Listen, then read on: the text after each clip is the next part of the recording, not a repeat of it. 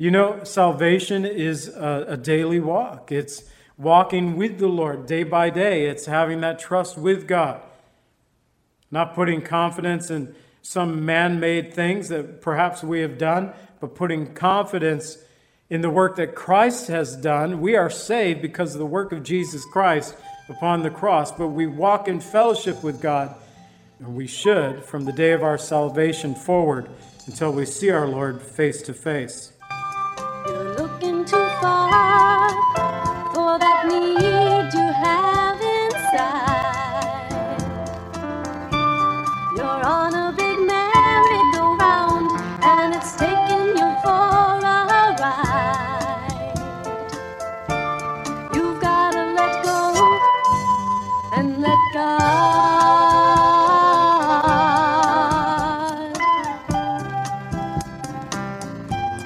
Welcome to the Cleansing Word. We invite you to stay with us as Pastor John Pennell of Calvary Chapel, Lake Villa takes us through a verse-by-verse study from God's Word. Each Monday through Friday, we'll be airing messages to encourage you in your faith that you might grow in the knowledge of our Lord and Savior, Jesus Christ. I hope that you enjoy this broadcast, and I'll return at the close of this teaching to give you more information about our church and how you can obtain a copy of this message. Now here's Pastor John with today's message from God's Word. In your life, we can get rid of pain and get rid of strife. All you gotta do is let go and let God. Open up your Bibles to Romans chapter 2, verses 17 through 29. I titled it From the Passage, The Circumcision of the Heart. Well, Paul continues to build his argument to bring indictment on both the Jew and the Gentile, but he specifically names his Jewish brothers here in the end of chapter 2, verses 17 through 29. So today we're going to look at the circumcision of the heart, and I have 3 points: blind guides and false lights, verses 17 through 20; do what I say, not what I do, verses 21 through 24; and to keep or not to keep, verses 25 through 29. And Father, I pray that you'd open our hearts to receive from your word this morning. Lord, I pray that your Holy Spirit would not only, the Holy Spirit who has inspired Paul to pen these words nearly 2,000 years ago. Now, Lord, let your Spirit work in our hearts to receive that which you have for us this day, your church, we pray. In the name of Jesus. Amen. Do what I say, not what I do, verses 21 through 24. Verse 21, you therefore who teach another, do you not teach yourself? You who preach that a man should not steal, do you steal? Or do you say, do not commit adultery, do you commit adultery? You who abhor idols, do you rob temples? You who make your boast in the law, do you dishonor God through breaking the law? For the name of God is blasphemed among the Gentiles because of you, as it is written. I titled this, Do What I Say, Not What I Do, because that is pretty familiar to so many of us. It's one of those parental practices that we share with our children every once in a while when they catch us doing something that we had told them not to do. Perhaps we have used it. And the Free Dictionary says of that phrase, trying to explain the meaning. We know the meaning. But model yourself after my instructions, not my actions. And the phrase implies that the speaker is imperfect and makes mistakes. One should follow their advice, but not imitate them. You teach, but you do not do. So in verses 21 and 22, they taught others, but they did not walk in the truth themselves. And although they could teach God's word, and they could do it chapter and verse, they did not walk in obedience to God's word. I've heard this summarized in this way, and this is what it reminded me of. 3 points Paul gave us: robbery, adultery, and idolatry. And this is how I've heard the Modesto Manifesto summarized: don't touch the money, and don't touch the women, and don't touch the glory. From early in his ministry, Graham and his associates were sensitive to public perception of traveling preachers. So early as 1948, Billy Graham and his associates devised a philosophy of ministry, later known as the Modesto Manifesto, which outlined their personal pledge to evade the moral scandals that previous evangelists had fell into. Specifically, the Modesto Manifesto committed to avoid any appearance of financial abuse, to shun even the appearance of sexual improprieties. Graham made it a point not to travel, this is in parentheses, or meet alone with any woman other than his wife, to cooperate with any local churches willing to participate in united evangelism efforts, and to be honest and reliable in their publicity in reporting the results. Sadly, many unbelieving Jews of Paul's day had the practice of touching the money, the women, the glory. Perhaps they should have formed their own Masada Manifesto. It would have been beneficial for them. Dishonoring lawbreakers, verses 23 and 24. You who make your boast in the law, do you dishonor God through breaking the law? For the name of God is blasphemed among the Gentiles because of you, as it is written. And although they made their boast in the law, they were lawbreakers. Even the Gentiles saw the hypocrisy of the Jews as God's name was being blasphemed by their actions. This word for hypocrisy, it's a Greek word that refers to play acting as the actor spoke in dialogue. And so you just put on this act, it's play acting. And Paul reveals that the unbelieving Jews, he saw them as merely putting on the mask of religion without allowing the law of God to transform their very hearts. 1 Timothy 4, 1 and 2, Paul, writing to Timothy, said, Now the Spirit expressly says, in the latter days, some will depart from the faith, giving heed to deceiving spirits and doctrines of demons, speaking lies and hypocrisy, having their own conscience seared with a hot iron. The Word of God can bring conviction to our hearts, and it should bring conviction to our hearts. But the more we refuse to be obedient to the Word of God, then our own conscience then becomes seared, as with a hot iron. And this is where the unbelieving Jews found themselves at that day. Paul encourages us in Romans 12:2. Our theme as we go through the book of Romans is to be transformed.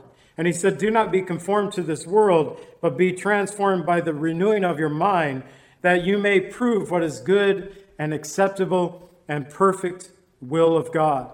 And whether a Modesto Manifesto or a Masada Manifesto, it was good for Christians, for Jews, to have a set standard upon which to live their lives. Not just to know the standard, but live by the standard. When we no longer live under the standard of but rather say, do what I say, not what I do, then like Paul, we're unable to say to others, imitate me just as I imitate Christ. See, Paul didn't live by that standard. Do what I say, not what I do. Paul actually said in 1 Corinthians 11:1, imitate me as I imitate Christ. Follow me as I follow Christ, as the NIV has it. We're not just to teach the truth, we are to live the truth. And then finally, verses 25 through 29, to keep or not to keep. Obviously, a play from Shakespeare's famous line, to be or not to be, this is the question. That written in 1602, the play Hamlet, where Hamlet's dilemma is that although he was dissatisfied with life and lists out its many torments, the torments of life, he was unsure what death may bring, the uncertainty of death.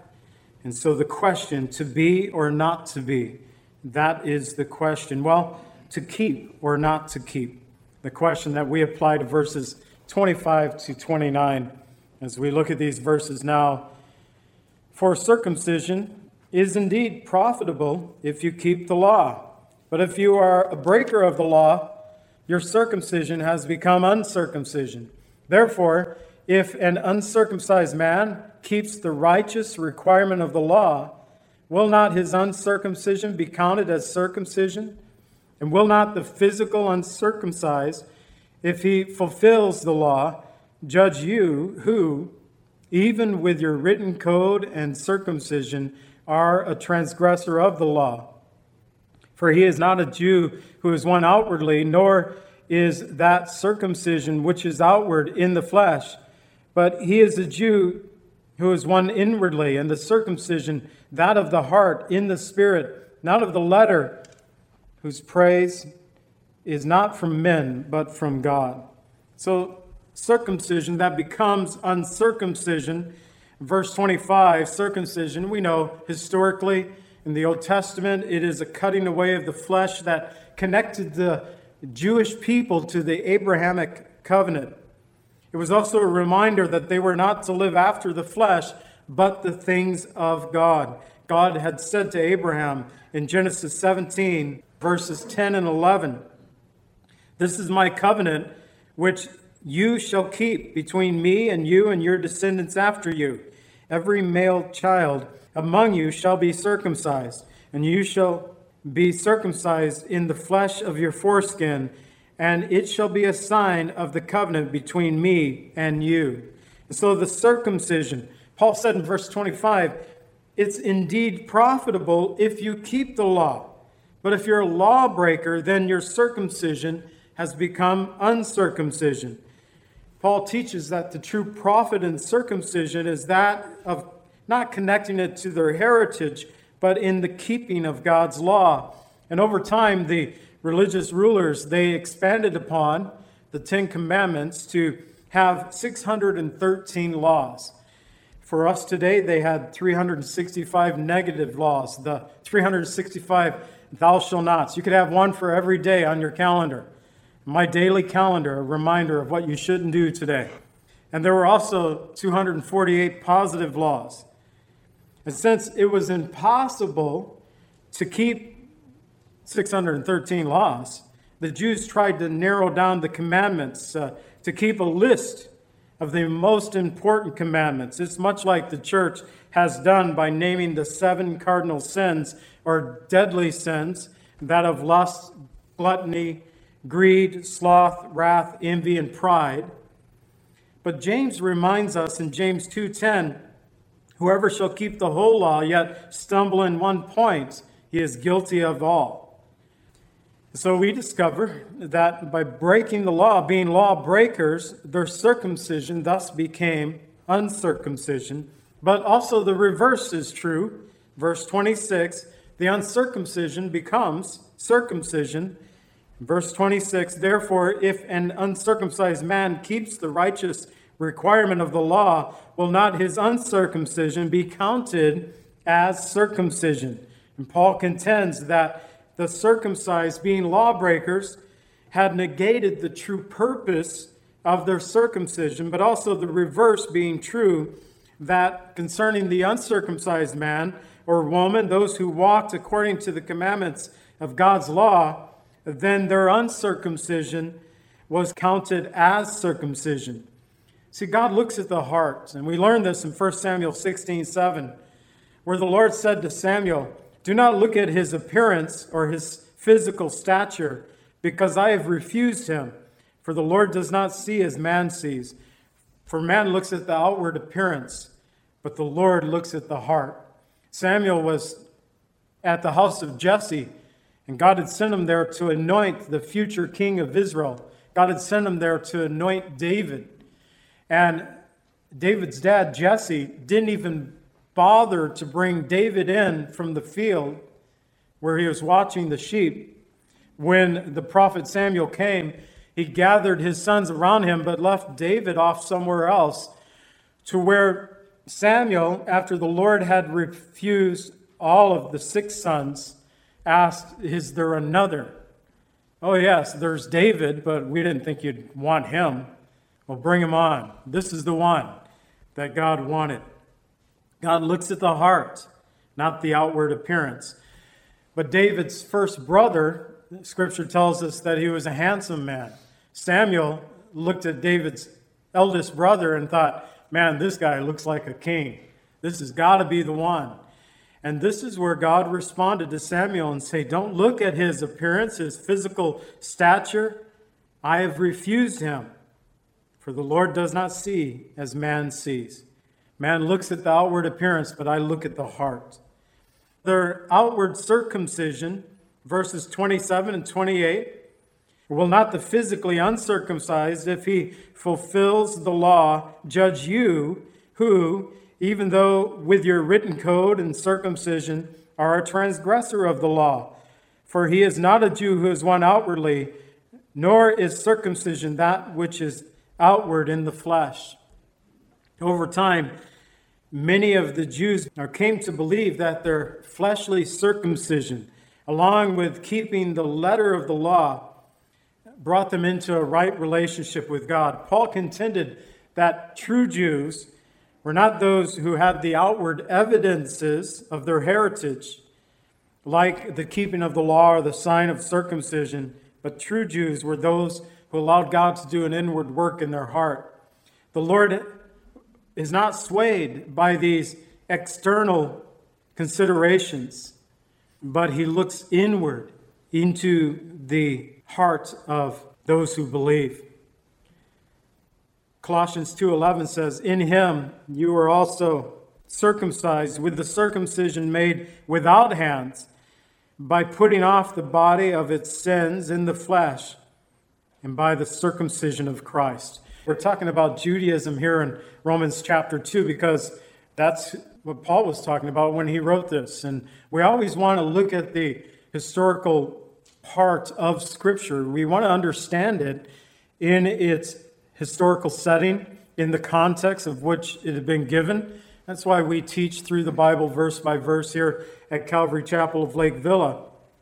But then once we have set the historical setting of the context of the passage, look at what the passage was attempting to teach those when it was written, like here in Romans 2 in Paul's day and age, then we can connect it to the church today. And though Paul was talking about Judaism, we can see the church today, that within the church today, there are many people who are dependent on a physical baptism that perhaps was done for them by their parents. Circumcision, think about this, circumcision was done for the male for them on the 8th day. There was no 8-day-old baby boy that decided on the 7th day, you know, Mom and Dad, I think I should be circumcised. No, it was done for them. It couldn't have been done by their own desire or means, of course. And it's not that that is necessarily a bad thing, to do good things for our children, to bring them to church, to raise them to know Christ. But people need to make that personal decision to follow Christ at some point in their life. So in the churches today, there are those who depend upon perhaps the baptism that was done for them by their parents, or maybe the church membership. They're on some membership roll somewhere in the United States or in the world. And although these things can help bring someone into a right relationship with God, they can also cause someone to put their confidence in the flesh and not in God. It can cause people to put their confidence in, I took care of that when I was a child. I don't have to worry about that. When I die, I'm going to heaven. Well, how do you know? Because I was baptized when I was a child. Because I went to Sunday school when I was a child. Because I went forward one time when I was a child. And then you can ask, well, what are you doing today in your walk and relationship with God? I'm not doing anything. What do you mean you're not doing anything? You know, salvation is a daily walk. It's walking with the Lord day by day. It's having that trust with God. Not putting confidence in some man-made things that perhaps we have done, but putting confidence in the work that Christ has done. We are saved because of the work of Jesus Christ upon the cross, but we walk in fellowship with God from the day of our salvation forward, until we see our Lord face to face. So inwardly, the inwardly circumcised, verse 29.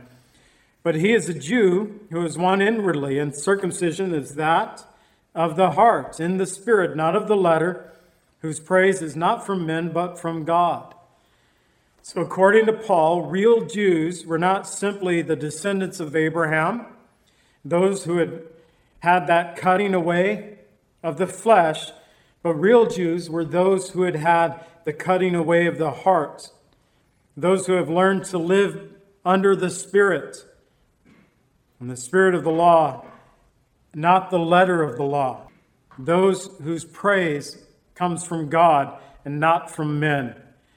Jeremiah 4:4 says, "Circumcise yourself to the Lord, take away the foreskin of your heart." It's an inward thing. It's of the heart. And Jesus paid the price of our sins. We know this.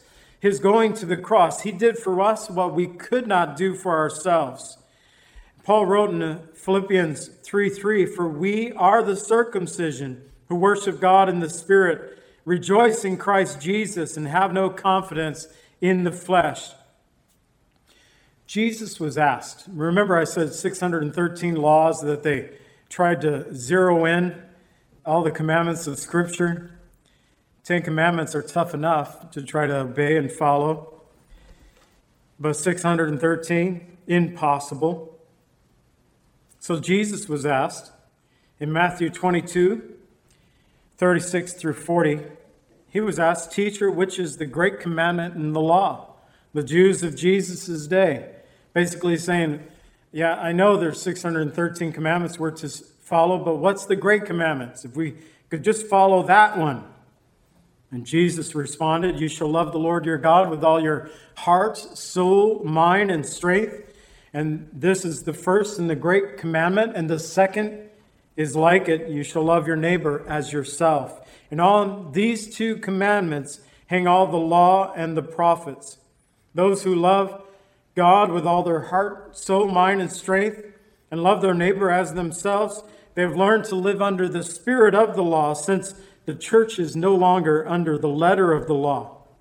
So we find in Galatians 5:6, "For in Christ Jesus neither circumcision or uncircumcision avails anything, but faith working through love." So we discover that true circumcision, it's an issue of the heart. So as I said in chapters 1 and 2, Paul trying to really lay it out there. He's bringing an indictment upon the unbelieving world, the moral Gentile, the unbelieving Jews. He's doing this to point people, and he'll begin to do that in chapter 3. I'm glad we're finally going to get to chapter 3, but he still kind of beats up on us in the beginning of chapter 3. He's not done yet. But he's doing this to really point to Jesus Christ as the answer. Today, we find that people are trying to kind of make up their beliefs as they go.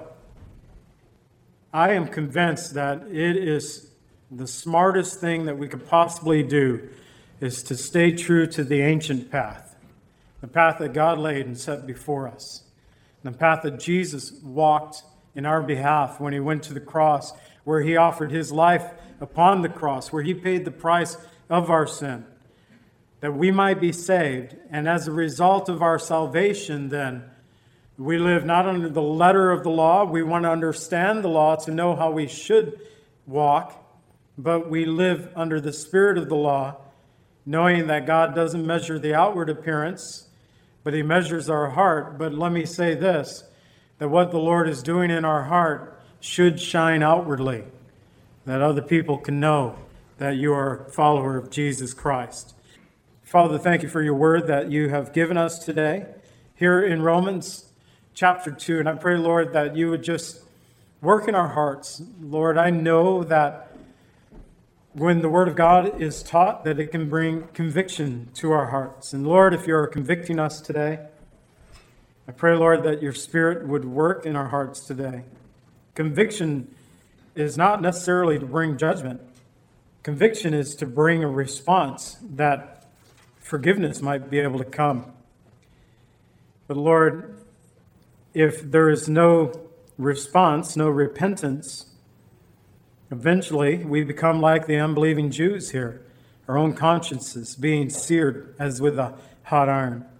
So I pray, Lord, that you would just open our hearts to receive that which your Spirit desires for this church, for us as a whole, but as individuals as well. We pray in the name of Jesus.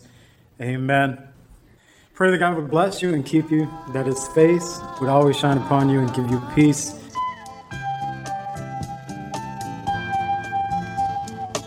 Calvary Chapel is a fellowship of believers in the Lordship of Jesus Christ. Our greatest desire is to know Christ and to be conformed into his image by the power of his Holy Spirit.